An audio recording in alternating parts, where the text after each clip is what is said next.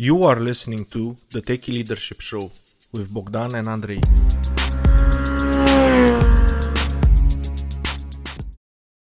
Hello and welcome to another episode of the Techie Leadership Show. Today we have Vidar Andersson. He likes to fund tech startups to solve his own problems. He also spreads education on building startups to young founders as an advisor, investor, an organizer of early-stage startup support programs, and as a teacher on startup entrepreneurship to students. Besides that, Vidar also helps corporations with innovation and growth through science, plus entrepreneurship through his company, Andersson and Associates. Hello, Mr. Andersson. Hello there. Great to be here. Saying the pleasure is ours. So you have like a lot of experience, and it will be like really interesting for us to hear like your perspective on leadership, especially since you're coming like you also have a lot of experience with innovation and the role leadership plays in innovation. But before we get to that, tell us a little more about yourself. Right. So as many people, I didn't start out to become what I've become. Early in life, I wanted to be a film director and make films. So I started to study film. And in the middle of the studies, I sort of discovered that university sucks. It wasn't for me. And I just had, I was very lucky to have that coincide with when the commercial internet hit Europe. So that was the mid-90s. Okay. And since I'd been involved in the hacker and demo scene for many years and knew my ways around computers, and I saw people who were, at least I thought, were stupider than myself, that were making a lot of money with this internet thing, although I had no idea what it was, I thought, well, if they can do it, I can do it. So I just jumped headfirst into it. I was lucky, got a break at a small, I don't know if you'd call it a startup, but a company that was starting up. As I was also part of sort of there in the beginning and when it was starting to grow. So I got an opportunity and made the most out of it. And the rest is sort of history. And also because I sort of got fed up with working for other people from time to time, I also founded my own startups, my own things on and off. There were always some interesting offers. So I went back sporadically to do other jobs for other people. And then, well, basically also when I was working with interesting customers. So it's great jobs, enormous projects, multi-million-dollar projects for governments and big oil and gas publishers and doing all sorts of stuff you can imagine, like in the wild, wild west of the early web, where everything was possible because nobody could tell you how to do it because you had to invent everything yourself. That was pretty great. Sometimes I got tired of working with large corporations or governments, and then I founded my other stuff myself or did something with friends instead. And one of those things in 2001 was Plone, content management system that was quite successful still today. Co-founded with two people. And on and off until 2010, I was working with large corporations. For instance, the last 5 years before 2010, I was the head of digital for the lead agency to T-Mobile internationally, worldwide. So we're doing all the stuff, digital stuff for T-Mobile internationally and telecom worldwide. And at point of sales, for instance. Now, 2010, I had finally had enough. So I just quit being a salaryman for good. And then since then, I've done my own companies, my own startups. One startup of note was like 2011 it started, I think. It was one of the first social local mobile apps. It was called Gauss, the people magnet. It worked exactly like described. It was like a people magnet for your pocket. You could just attach your existing networks. And it was quite freaky because it could then start to recommend people around you that are physically based around you right now that you had something in common with that would be relevant and interesting to you, or shared networks or people or interests. And those people didn't even have to be on our platform. It's a bit freaky at the time. And that took us through a long journey from the front pages of New York Times, CNN, TechCrunch, Numbers Times, until 2.5 years later, I had to sort of pull the plug, and that was like 2 centimeters before personal insolvency.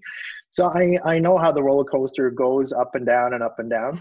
and had some successes, had some losses, and also in that period afterwards, in 2013, I founded a company basically based on demand from all my corporate contacts from my past, who were asking me, they were asking because they saw I've been doing startup stuff. They see I've been teaching more and more this Stanford curriculum behind the lean startup movement, the lean launchpad. I've been to Stanford, was sort of trained by Steve Blank, the founder of the lean startup movement, or the grandfather of the lean startup movement, if you will. And they were asking like, can you help us apply this stuff to our innovation efforts? Because like we're not getting anywhere, or we're not getting as fast as we want to, or we're not really having the results that we want to. And of course, the first thing I thought was like, hell no.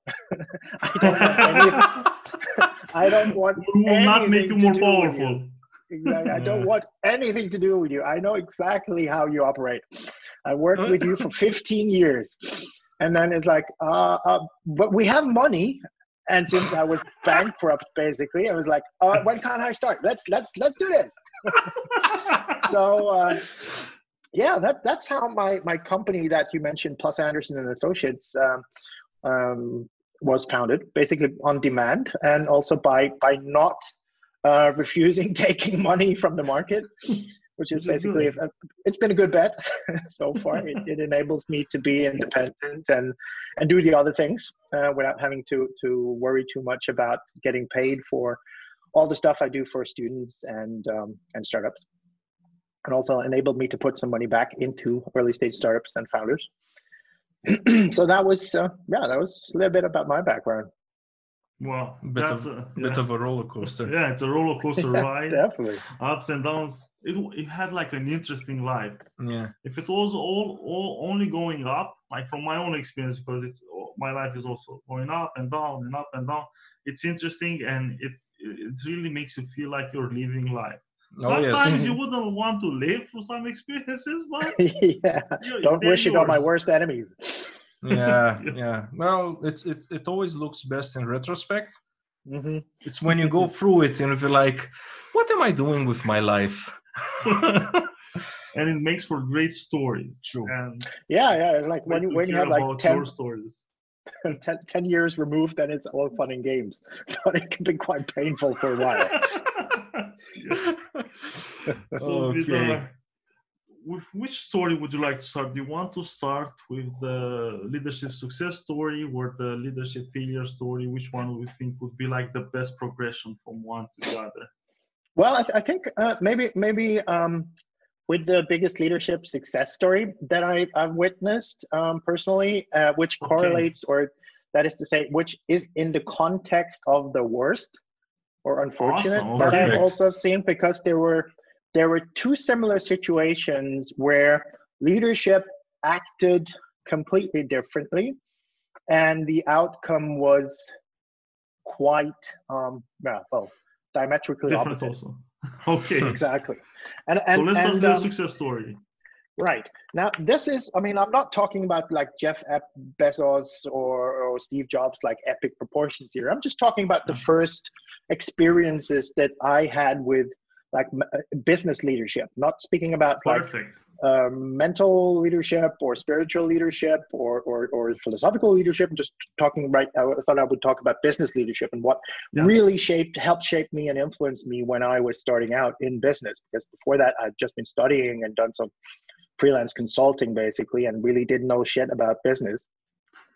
So let me take you back to, I think I started at least in the beginning of 97, and 1997, like a completely different century.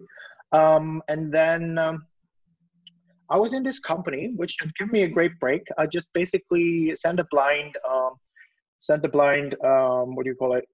applied for a job blindly. There was nothing available, but they were so convinced, and they let me have a break, and I tried to make the best out of it. And this was a company, when I started, there were like 4 or 5 people, and by this time, it was a couple of years in, and we had about 8 or 9 people or something like that, if memory serves. And we had, of course, we had like customers that were governments. There were some of the largest oil and gas companies in the world, big energy providers, big publishers, and so on and so forth.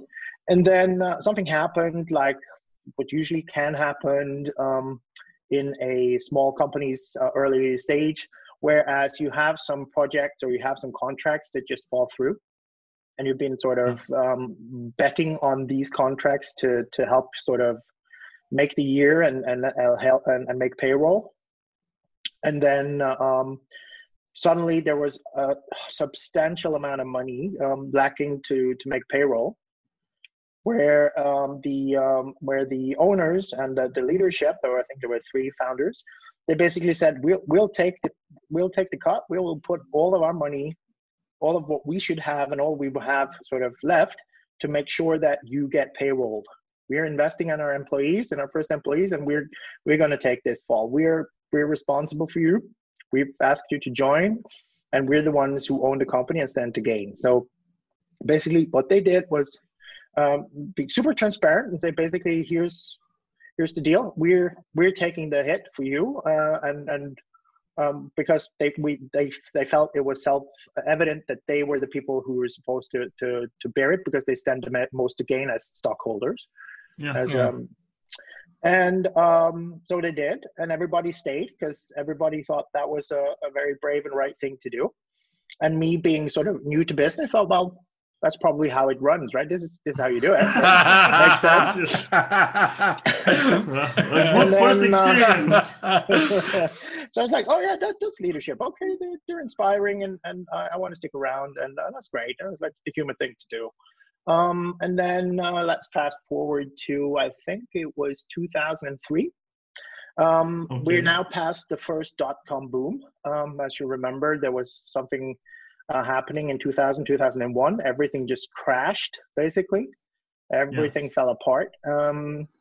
And in the sort of rubble of a lot of failed companies, internet-based companies, there was a company, and I'll not name anybody to sort of keep the guilty out of it, but there was a company that resurrected by some of the former employees.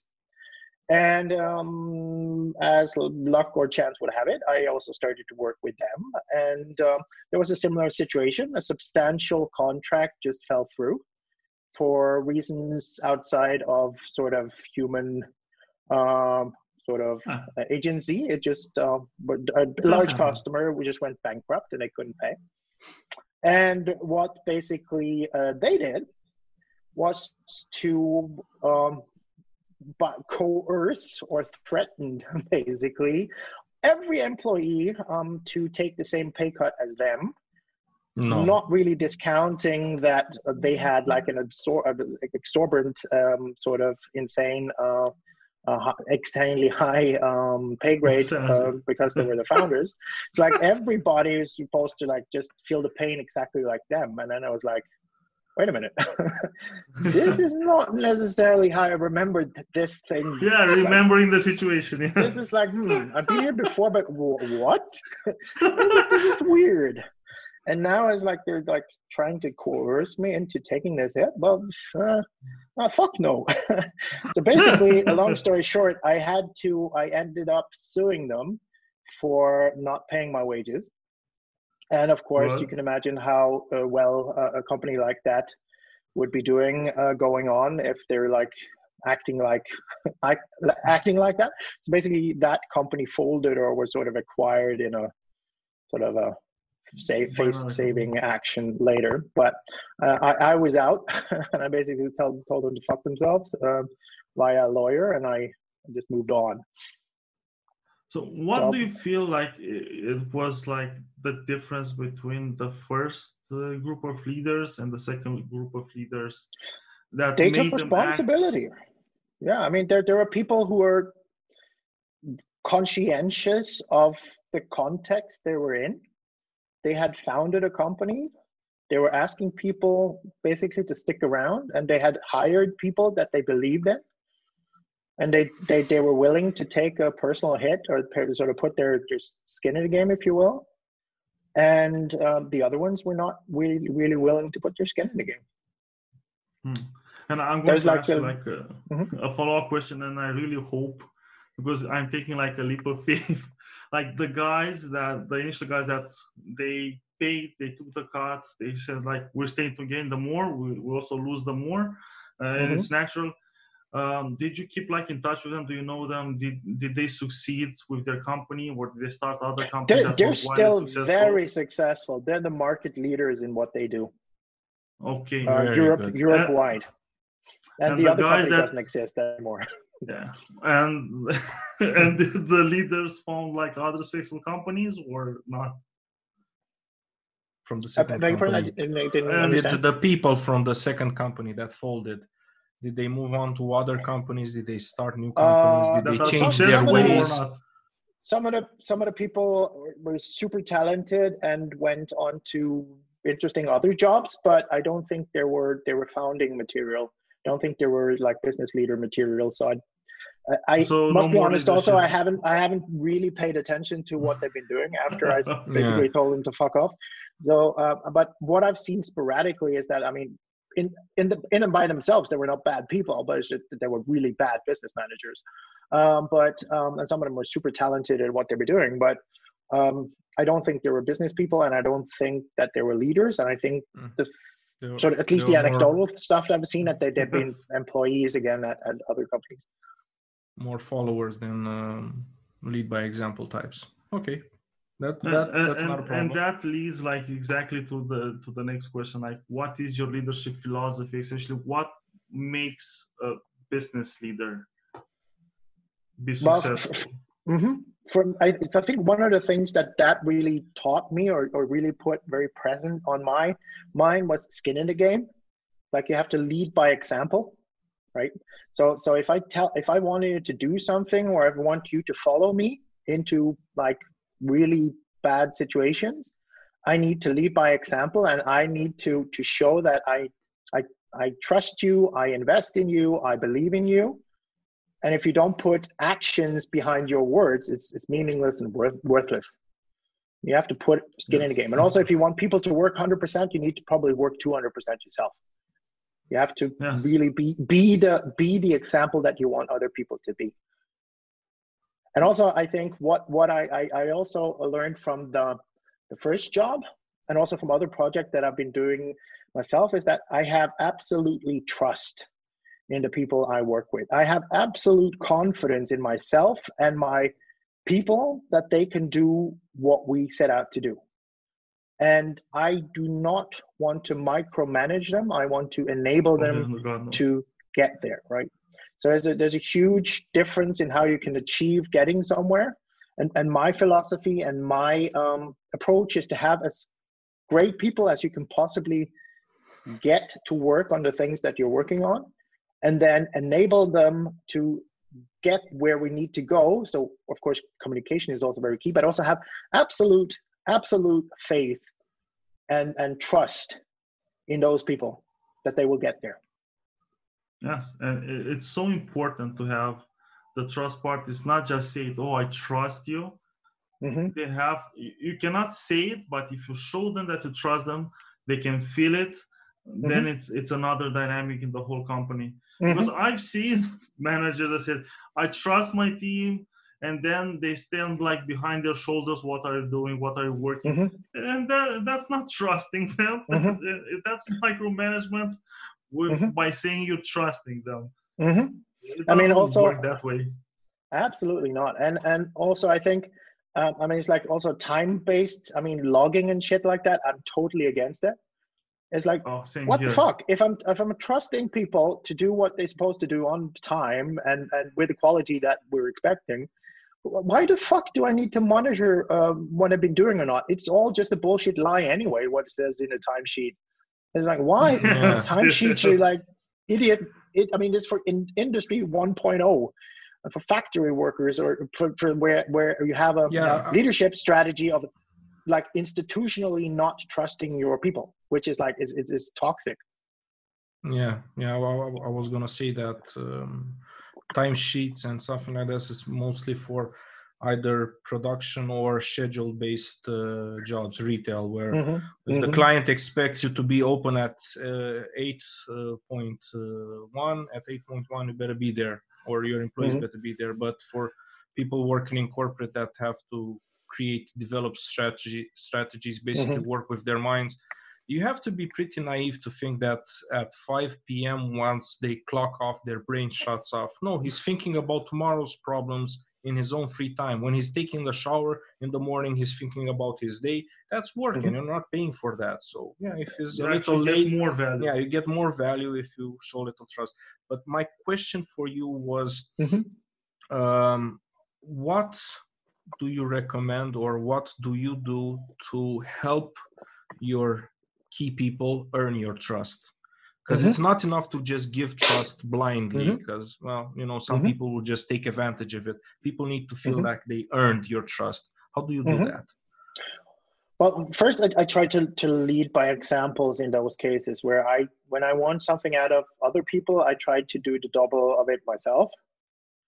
Just to show that I'm not just expecting you to do things, I'm there. And also knowing that I'm there. And also communication. At least in my experience, communication is like 99% of all the things that a leader should do.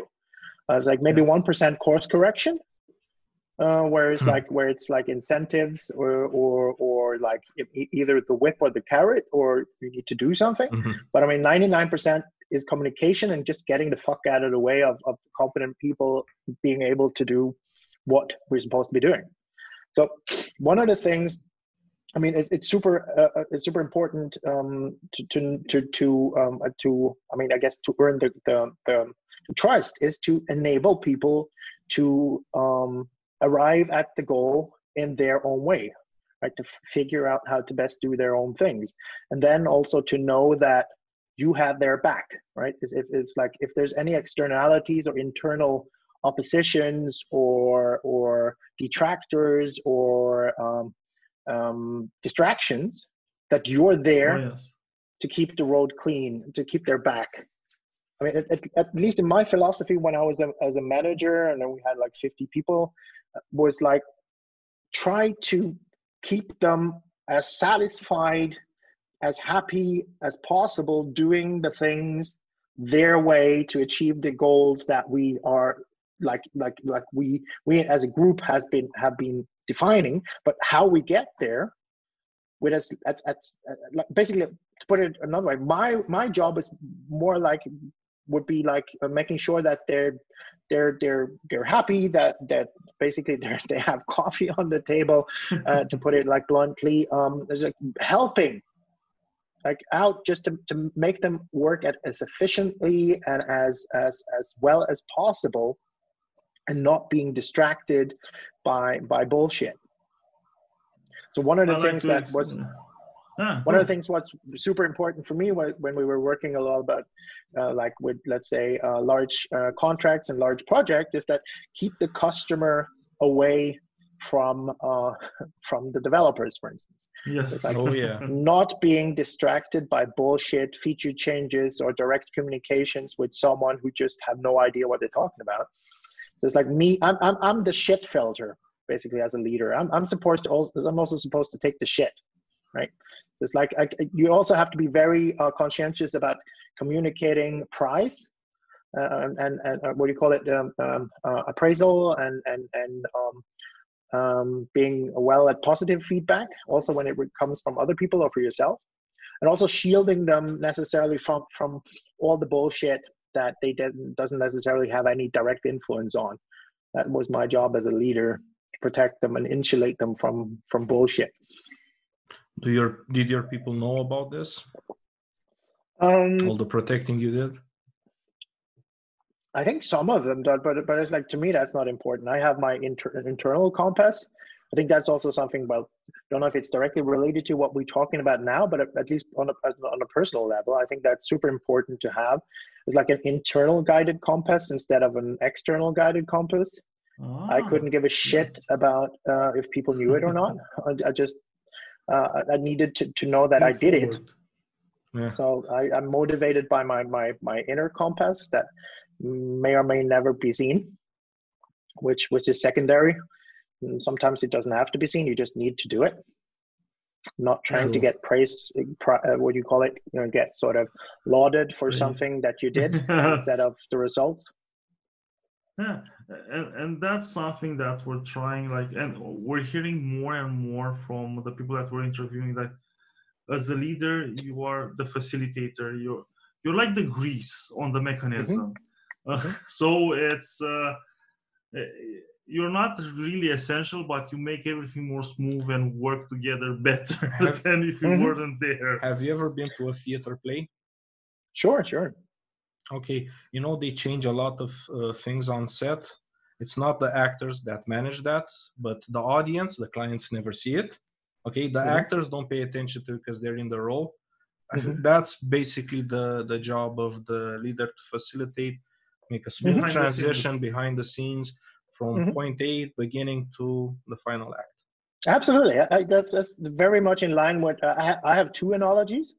One is like you're somewhere between a producer and a director of a movie, and sometimes you're more the producer, sometimes you're more the director. But I guess my philosophy is trying to be more the producer. Less directing necessary, the better. Um, and then the other analogy I have is like you have a rock band and they need a manager, and the manager is like the guy who's like always there to make sure that everybody is staying healthy and are able to go on tour, and basically that they get paid and they're happy. So Okay. it's like the band So manager. you make sure that the money comes in and everybody's protected and can do their job for what for the thing you got the money Yeah, for. yeah, yeah. Yeah, basically So making sure that they can do what they want to do, and what makes them happy. exactly. So with that in mind, what would be the top 3 leadership tips you have for aspiring leaders? Uh, Over communication. There's a lot of toxic culture when it comes to communication, and a lot of I don't know, bad examples. Maybe it's because of school. Maybe it's because of how business studies are, I don't know, conducted. I have no idea. I have no background in business, formerly from a university or anything. What I have found out, which I'm super fascinated about, is how other more like non-business organizations are dealing with communications, especially the Navy SEALs. Okay, how do they do it? Because yeah, I was doing some research back in I think 2010 on decision making, and I stumbled on a book which was quite influential on me. It's as a behavioral psychologist, behavioral economist, which I mean, if you've heard about Daniel Kahneman, there's Daniel Kahneman, Thinking Fast, Thinking Slow. It's like a super Oh yes, duper. I've heard about him. Tversky and Kahneman did a lot of interesting research on the human biases and stuff like that.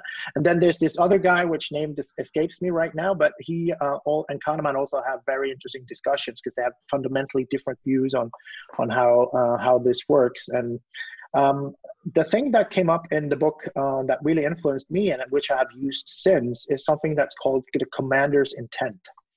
That the problem with what the Navy SEALs were doing earlier was that people were dying because things dynamically changed on the ground, and they were still trying to linearly sort of, in a linear fashion, trying to execute a plan that was already obsolete by the time they hit the ground. Yes. So basically, we also know this as agile and waterfall versus waterfall and stuff like that. It But also happens in business every day. exactly. But what they did was basically to put a framework in that enabled the commander and the people who were supposed to execute the intent of the commander with a fixed briefing or a format for the briefing. Whereas it is the commander will express quite formally the intent of the mission, and it's like, here's the success outcome prioritized. You want this and this and this to happen. But furthermore, it was super important, and it's still super important to tell you tell the people who are supposed to do it what we do not want to happen, undesirable outcomes, right? Yes. And then it's a briefing where you say, this is the key objectives in these with these priorities. So there's like number one, you can if you can manage. And then here are the things that we definitely do not want to happen and cannot happen, like civilian casualties or whatever it is in this context, right? And then or any casualties on our side or whatever. But then the people are enabled to think of the best strategies before they set out, and also when they've set out and those plans like fall apart, because they often do when you're in a dynamic situation. They're enabled to start thinking about how to achieve the objectives and avoid the negative outcomes that are not supposed to be happening, instead of having a linear plan. And also there's a principled discussion before they set out. So there's a briefing and then there's questions, right? And then you take dissent, and then you take questions, and then you basically revise if necessary. And then they have a plan, and then you set out. And basically how you achieve that plan is up to the people on the ground. Yeah. And is this the framework you use in what you're doing? When I'm working with other people, yes. When I want someone to do something, what I usually do, I formulate it as a commander's intent, where it says why I've been thinking this way, what it is that we need to achieve, and then what we're not supposed to be achieving, what is not important, what we could just ignore, what we do not want to have happen. Quick question. Do you find that this gives your people the chance to come up or surprise you with even better solutions for the Absolutely. Sometimes sometimes there are things happening that I would never think of, because I didn't have to think about them. I mean, there were people who are just, basically, I don't even have to think about or know all the stuff that the people could do, because they will have a completely clear framework of what it is that we need to achieve, and they can achieve it exactly how they want to, right? So it's been more than once that I've been quite surprised on what they did to achieve the result. And that's exactly like so one benefit is that the people are empowered to go out and solve the problems, however it evolves. But the major benefit I see for the leader itself is like you freed your mental resources. You don't have to think for them and try to come up for solution and have your people feel like they're your puppets. Just you say like, this is how you do it step by step, and you go and just do that. If you stray from the plan, it's going to be bad for you. No, it's so hard to think like for everybody in your company, and the more the company grows, the more think you have to do if you're that kind of a leader. I think also it's not your job as a leader to think for the people. Yes. I mean, if you're thinking for the people, you need to fire some people because they're not doing their job. I mean, they should be paid to be thinking. Or maybe you should fire the leader because you're doing something very inefficiently. Yeah. And regarding the Navy SEALs training, or at the format, it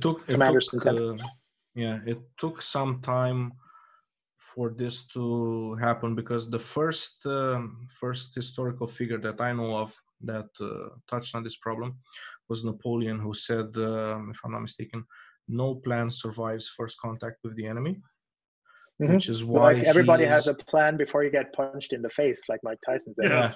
Yeah. More nicely put.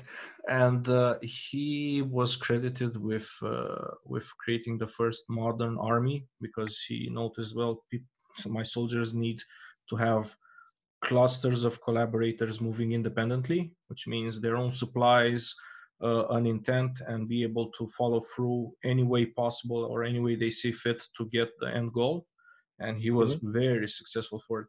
A bit on the downside, the pessimistic side, the Napoleonic Wars they're pushing on 200 years now.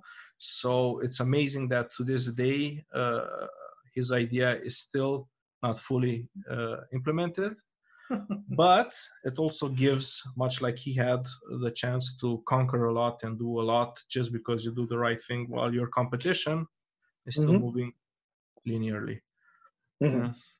And Vidar, so the first step is communication. Communication, over communicating. I mean, especially if you're starting out. All 3 tips are communicate. Yeah, and also structured. I mean, in a format. It doesn't have to be commander's intent if you think that there's something else that fits better for your needs. But I start with something like a commander's intent and just have a look at it if you're not sort of familiar with it. It especially if you're doing something completely new, where probably things are going to change when people start working on it. Like you're starting with a startup, for instance, like every week, every day can be something new turning up that fundamentally changes everything. So it's a format that enables for that. And also, I think what is super important is to have, as it's like maybe this is like a second thing, is to have like principled discussions, like strong opinions but weakly held. That you have a culture that where you challenge everything and it's open to challenge everything. And nothing is taken for granted, whereas everything is our assumptions. And you have to be able to back it up with data. And so if you have an assumption, you should be able to also formulate a test for this assumption. You should be able to somehow come back with data to see if this assumption is correct or not. To prove and also, if you have an opinion on something, then prove it. Yeah. But also, if you think that what I'm doing or how I'm doing it or what we're doing is wrong, then you need to speak up. I mean, if not, you're going to have a cult and not a culture inside your company. Exactly. And let me tell you, most companies out there, when they reach a certain size, they're just like indistinguishable from cults. It's crazy. Yes. So you hear it about like large companies, and people are proud of it too. Yes. Well, religion makes you interesting, I guess. That could be a whole separate podcast. I won't even touch it with a 10-foot pole. Exactly. Right. So I guess my number two thing would be like be able to take dissent, be able to have a culture. I mean, you should have a culture where you're able to challenge everything, including the boss and the leadership on a regular basis. Also, maybe you should formalize it, whereas you have feedback sessions and there's like a 360 feedback thing going on as often as possible. That is to say, also when you're doing, let's say you're doing software work or something like that, you should have an iteration process that is at least, or at least as short as 1 week before you have like feedback cycles again. If you're taking more than 1 week, you're probably doing something terribly wrong. And the longer the iteration cycles are going, the more damage you're going to be doing and more impossible it's going to be to fix. That's for sure. And also when I say, go ahead. You go, because I want to get your information. No worries. So also I think a lot of the time where this goes wrong, also with principled discussion or having like a culture where you can question and challenge everything, is that some people like don't know what to do, right? And so if there's dissent, you still need to commit to something, right? Some of the times it leads to inaction or uncertainty. But I mean, I think that's also some of the important skills and important job descriptions of the leader is to say, well, I hear you, I see you, but we're still going to do this and this and that. I mean, someone needs to make a decision in phase of dissent as well. I mean, if there's a lot of people who say we're not going to do this, but you believe in it as a leader, it's also your job to say, well, I hear you. We're going to do this. Exactly. You need to move on. I mean, speed is normally, especially in a startup setting, speed is of the essence. Yeah. If you start getting sort of bogged down by indecision. And if you as a leader, you don't get questions, you don't get any opposition, it means either that everyone in the company doesn't care about the company, what's happening there, they're just there because they get some money out of it, and they're apathetic about it, or you're not doing your job to push it and drive the company forward. It's you're not doing, somebody isn't doing his job correctly. Yeah, and I think that is a perfect segue to what would be my third, not necessarily ranked because it's also super important, but the third advice I would give, or in my own experience, also one of the most important, is that you have to be super duper careful about who you're hiring, because you become who you hire. And also speaking from my experience with companies who are not able to do innovation, for instance, themselves, largely it's because of their HR process, right? They've been selecting for people who are not Yes. necessarily innovative for years. And also, if you have people that you just still always need to tell what to do, or they're doing things in a way that isn't the culture or isn't in the way that you're supposed to, or underperforming, I mean, it's your fault. You hire them and you let them stay on for too long. That is really unfair also towards the people who are not really fit for the job that you're seeking, to just drag them along, right? So one of the things that I learned the hard way is that you have to hire super duper slowly and get people the hell out of there as soon as you understand that it's not a fit.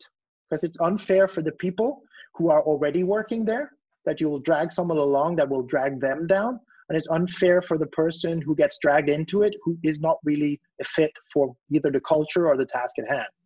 So it's like a lot of people I've seen, a lot of leaders I've seen, they have the mentality of, we just need to stop some gaps here. And then that's like super, to me, that's like a really red flag of bad leadership, because that means that they don't give a fuck about the people who has to live on both sides of the consequences of that bad hire. They're more interested in just having like middle management shut up about the deficits. So yes. What I have like the hard way I learned is that if there's a shortage of manpower and you need people, there's an amazing amount of work you can get done without hiring if you just put people through 200% for a while, including yourself. And of course, I'm not advocating doing that on a regular basis, because they're going to burn out people, and that's unfair on the people as well. But I mean, there are periods where you will definitely be better off not hiring B, C, D, E, F candidates, and just basically make do with what you have for a period of time, just making the most out of resources. And also having people get the hell out of there as fast as possible if they're not a fit. It's super important, because it's toxic to have someone who's just pulling everybody down, or having someone who's, I mean, just thinking about the human aspect of the people who get dragged into a situation where they didn't know that the work situation would be like that, and because you hire them well knowing that they would probably not be a fit. So unfair for the team, unfair for the people you hired, and the net consequence is that you're going to have subpar work, which is not what you want to hire people for. So don't hire if you don't have to, and think twice, because you could probably leverage your resources. Maybe you have to say no to some stuff. Maybe you have to go slower, but you do not want to be left with a bad hire. Yes, it's something that you as a leader have to manage, because you don't want to go overboard in either direction. You have to keep around the sweet spot of all those choices and situations. And I think that's also something that, especially like for big companies, because they have this pool of cash that they can access anytime, it actually stops them from being able to innovate, because they can stop whatever constraints is stopping them. They alleviate it really fast with some money, instead of staying in the constraints and forcing them to come up with something new, a new way of doing the work, a new way of achieving the result, because they have the easy way out, the easy button. So is that something that you find out, that's actually having constraints help you innovate faster and be more creative? Let me take an example here, which, I mean, obviously, yes, this is a no-brainer, absolutely. The more constraints, the more creative you get, definitely. I had no doubt about it. There's so many examples in the world. I'll talk about one example right now, which is very small and very insignificant, but like just puts it on the spot, or like it is an example of how urgency actually drives actions. So let me take you back to, I think it was 2013. I had just quit and stopped and folded the Gauss, the People Magnet app. It was going nowhere fast, and we had disagreements in the founding team, and it was just overdue, because also I had debt and I had credit cards outstanding and taxes pending and God knows what. And I was like, okay, now let's just kill it before it kills me. And then at the same time, where like all the bills were coming in, and I was like getting more and more concerned about how to pay for anything and everything, and sort of, I had been starting, I mean, the company that is now Plus Anderson and Associates, it was sort of in the beginning, and I had sort of an, if you will, a debt plan there, which would probably help at least with some projects to fill the debt.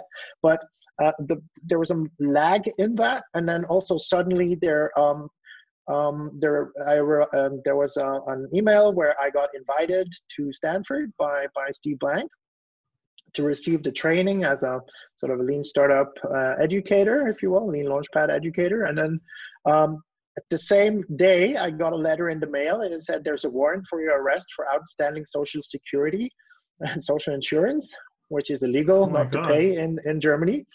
And I hadn't been able to because there was no money and a lot of debt, because I've been self-financing. And then it was like, okay, we have a warrant for my arrest. I need in 2 weeks to go to the US. That is to say, how am I going to afford a ticket and how am I going to stay? So basically what I did was to launch a crowdfunding for the whole thing. And it was like within 24 hours, everything was paid for. But I was like, without that thing, and I'm like, this was a very small thing in the history of the universe. But I mean, it's like, if that hadn't happened, I would never have had to do that thing, which was super uncomfortable. It's basically asking other people for money, or come up with an idea how to raise the money in 24 hours. So it would be like not possible at all. I think I have a picture even of my hand with the small change. That was all the money I had left in the whole world at that point. All the money you had in the world fitted in. And it didn't even cover all your hands. Exactly. Yeah. All my active, all the liquid assets in one hand. Exactly. Well, and I think it was was less than 10 euros.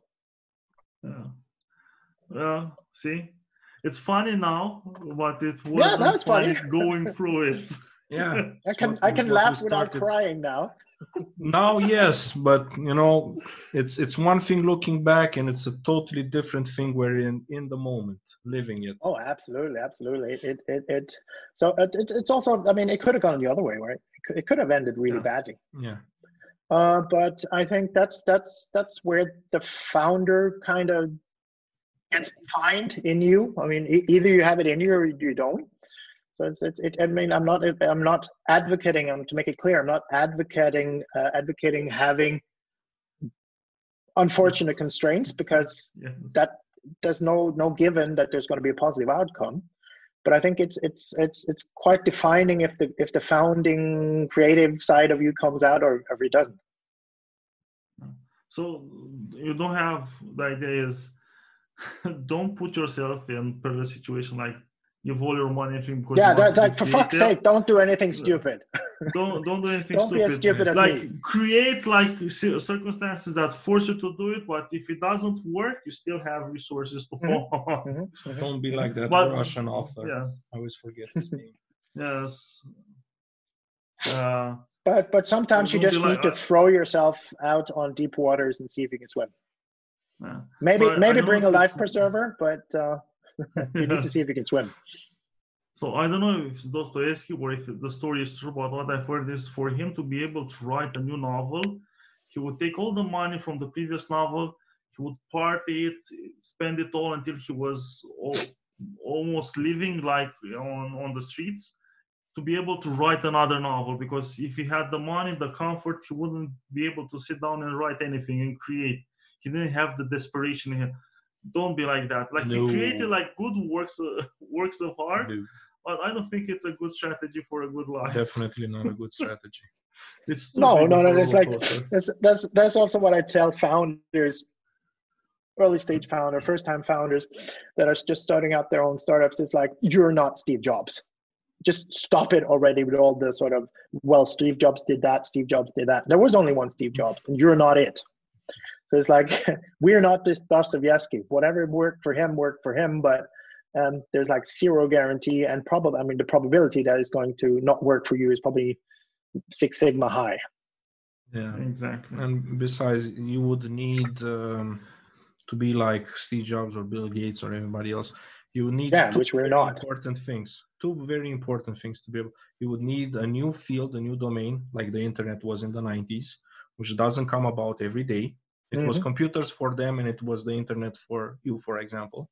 And you need very well connected parents that can take 17, 18, 19, 20-year-old wet behind the ears and introduce to IBM and the US government and big companies. Say, you Warren can work Buffett with this person. to dinner. Yeah.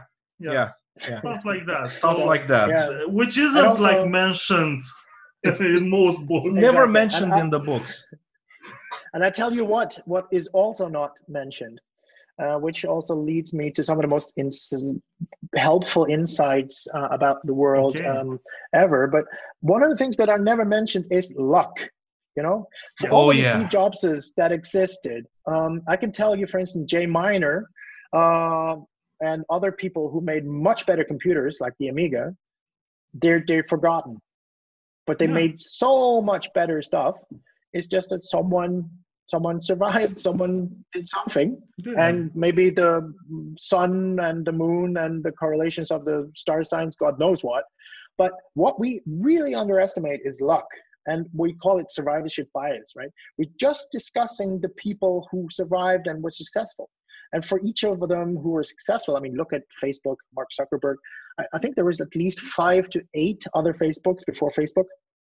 High Five, MySpace, and 4 others. Exactly. Friendster, for instance, 6 Degrees. Well, you know, it's survivorship bias. It's also what do we learn by the people who were successful? We learn that they were successful because we have no controlled experiments. So it's like the scientific correct thing to say is that what we can deduct from their success is that they were successful. Yeah. That's it, period. Because we have no control group and we're not running an experiment. And what I like is, like, I don't know from who said this or what, the quote that I like the most is like, it's the winner's prerogative to write history. Yeah. So when you win, this comes like from world history, like when you win a war, you get to write the narrative of what happened and how it happened because you're the winner. So, and it happens in business also. Business winners, they get to choose what story they tell and how it happened. And some of the nasty and gritty stuff gets left out because it's not pretty. Absolutely.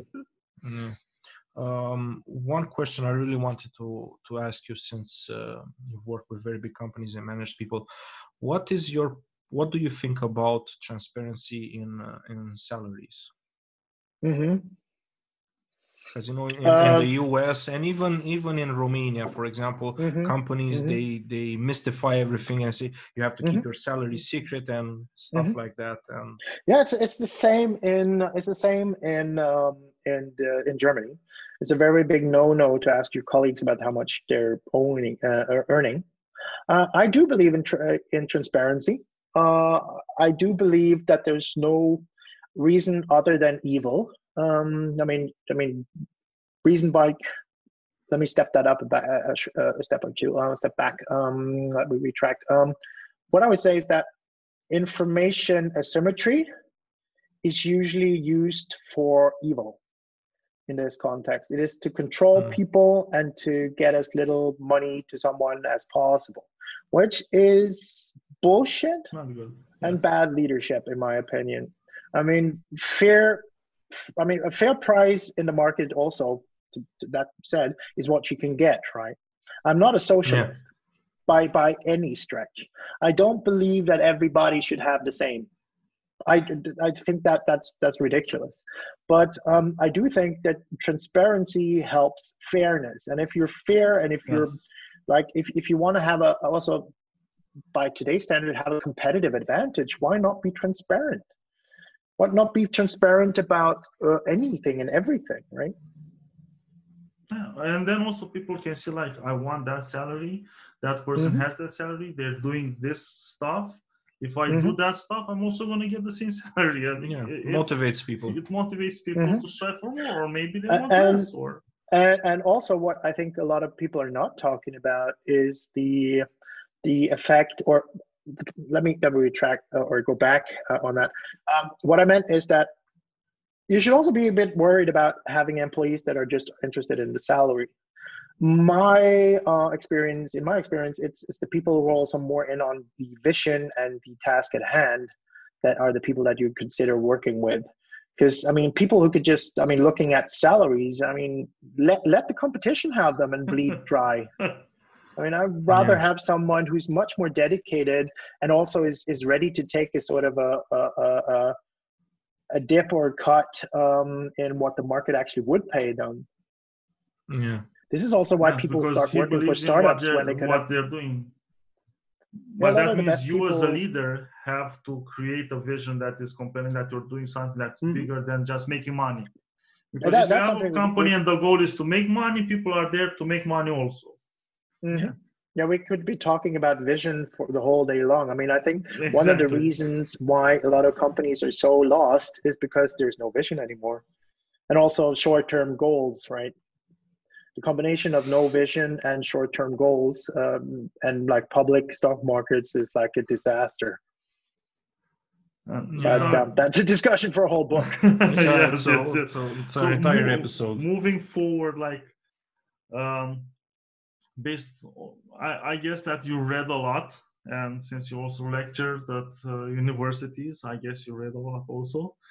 To that. Well, I think the only reason why I read a lot is because I'm paranoid. I'm paranoid that I will stand still or lose out on something or not develop. I'm super duper afraid of like being ossified or like just sort of like rotting from inside intellectually. That sounds familiar. Yeah, sounds familiar. Very familiar. What is the book that had the most profound impact on you?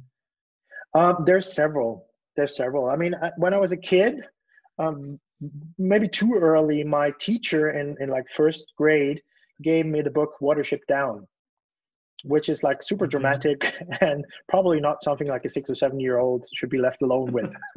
But I guess she thought that I was able to handle it. It had a profound effect because it's about animals, but it's like about the realities of the world. So it's quite dramatic and it's sad and so on and so forth. I mean, it's like it helped shape me in a very early age, and more like I guess also opened my eyes to a little bit of things that are you're supposed to sort of think about later in life and not when you're 6 or 7. And then later in life, the most influential books on me was one was the one we talked about, which for the living days, I cannot remember what the Thinking Slow and Fast, or that one as well. But the one I read before that one was is it called Gary Klein? I think it's called Gary Klein. Let me see if I can find it. But let's talk about the other one now, which I mentioned, which is Daniel Kahneman and Tversky. Unfortunately, Tversky died before they really had the success that we know now. And also, I think he's the only Kahneman is the only psychologist who got the Nobel Prize for economics. But what basically they did was to identify and isolate all the cognitive biases that we have as human beings, or at least 100 plus of them, which helped me being much more conscientious about what's going on in my mind versus my actions versus my opinions, guiding decisions. So the one that I had in mind before that is by Gary Klein, and it's called Sources of Power: How People Make Decisions. Okay. This is the one that turned me on to The Commander's Intent. That one is older. It's from 1999. And it was relatively obscure at the time, but it's also reached a wider audience because Kahneman and Klein have very different opinions on things, but they are very happy to discuss in a very constructive manner. So sort of in a mature way.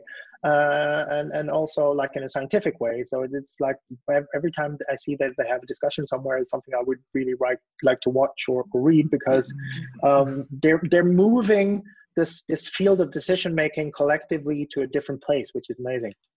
They understand the distinction between I don't like your ideas, which doesn't mean I don't like you. It's a very clear distinction that got lost, and at least it feels like it got lost in present day society. You don't have to like what I think to like me. Exactly. I think that somewhere we need to somewhere along the way we need to find back or get back to that where we can have principled discussion without going ad hominem. Because I think, but that's also a digression we could talk about for a year. Oh yeah, is that the so discussions really have quickly, been like completely ad hominem by now. Yes. So Vidar, really quickly, like what would be the major cognitive bias that you see stopping leaders from being good leaders? But one of the cognitive biases we're not necessarily a bias, but it's ego. Ego. So it's basically I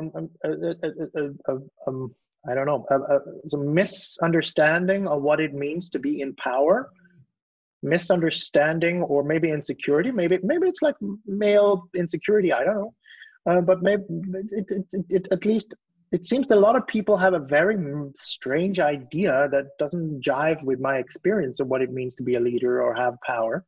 Whereas they're like having kingdom building, or like information asymmetry, or micromanaging. I mean, all the things that are more towards manipulating people instead of enabling people to pull and do their best possible work. So I think one of the reasons there is that maybe it's ego. I think it's I would say my hypothesis is a lot about ego, or how they define themselves in a leadership position, that this is how leadership is supposed to be. Something I say a lot is like, leaders are not the people you see in movies portrayed as leaders. It has nothing to do with leadership there. And with each interview, like people that worked with true leaders and are leaders, and say, no, movies are movies, realities, and you're actually a servant.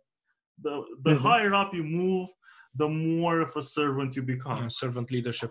And absolutely. The more coffees you're serving. That's exactly why I got the idea, but it really cemented that idea that popular media and stuff like this misshapes and misconstrues our ideas. There was an interview with Steve Jobs, again, about him. He got really popular. I think it was 60 minutes. It doesn't matter. The problem was that it was a very powerful interview amongst C-suite executives, because in the interview he said, I take no prisoners, I don't take no, I tell people how I want it, and this is how I run my company. And it ruined a lot of businesses in the following 5 years, because a lot of people looked at Apple and said, I want that, and if that's how he does it, that's how I'll do it. And they changed overnight, literally changed overnight. And ruined their business. Yeah, and I had people on this podcast interview that said, we went through that. It was horrible. Yeah, I can imagine. I think also that ties back to what we talked about, and what we should probably not open the whoop can of worms right now, about how it turns into religion, right? You could also argue that a lot of religions around the world have forgotten the message and are worshiping only the creeds and the sort of the rituals, right? So basically it's like forgetting the message, or the things that went into Apple and making it successful, and just looking at those superficial sort of rituals, which is also forms why without substance. It's also I hate Agile with a great big with a capital A and Scrum, but that's a discussion for another day, because this is also just rituals and the best way of doing the wrong things the fastest way. But that's a discussion for another day. Exactly. I just wanted to drop the bomb. Yes.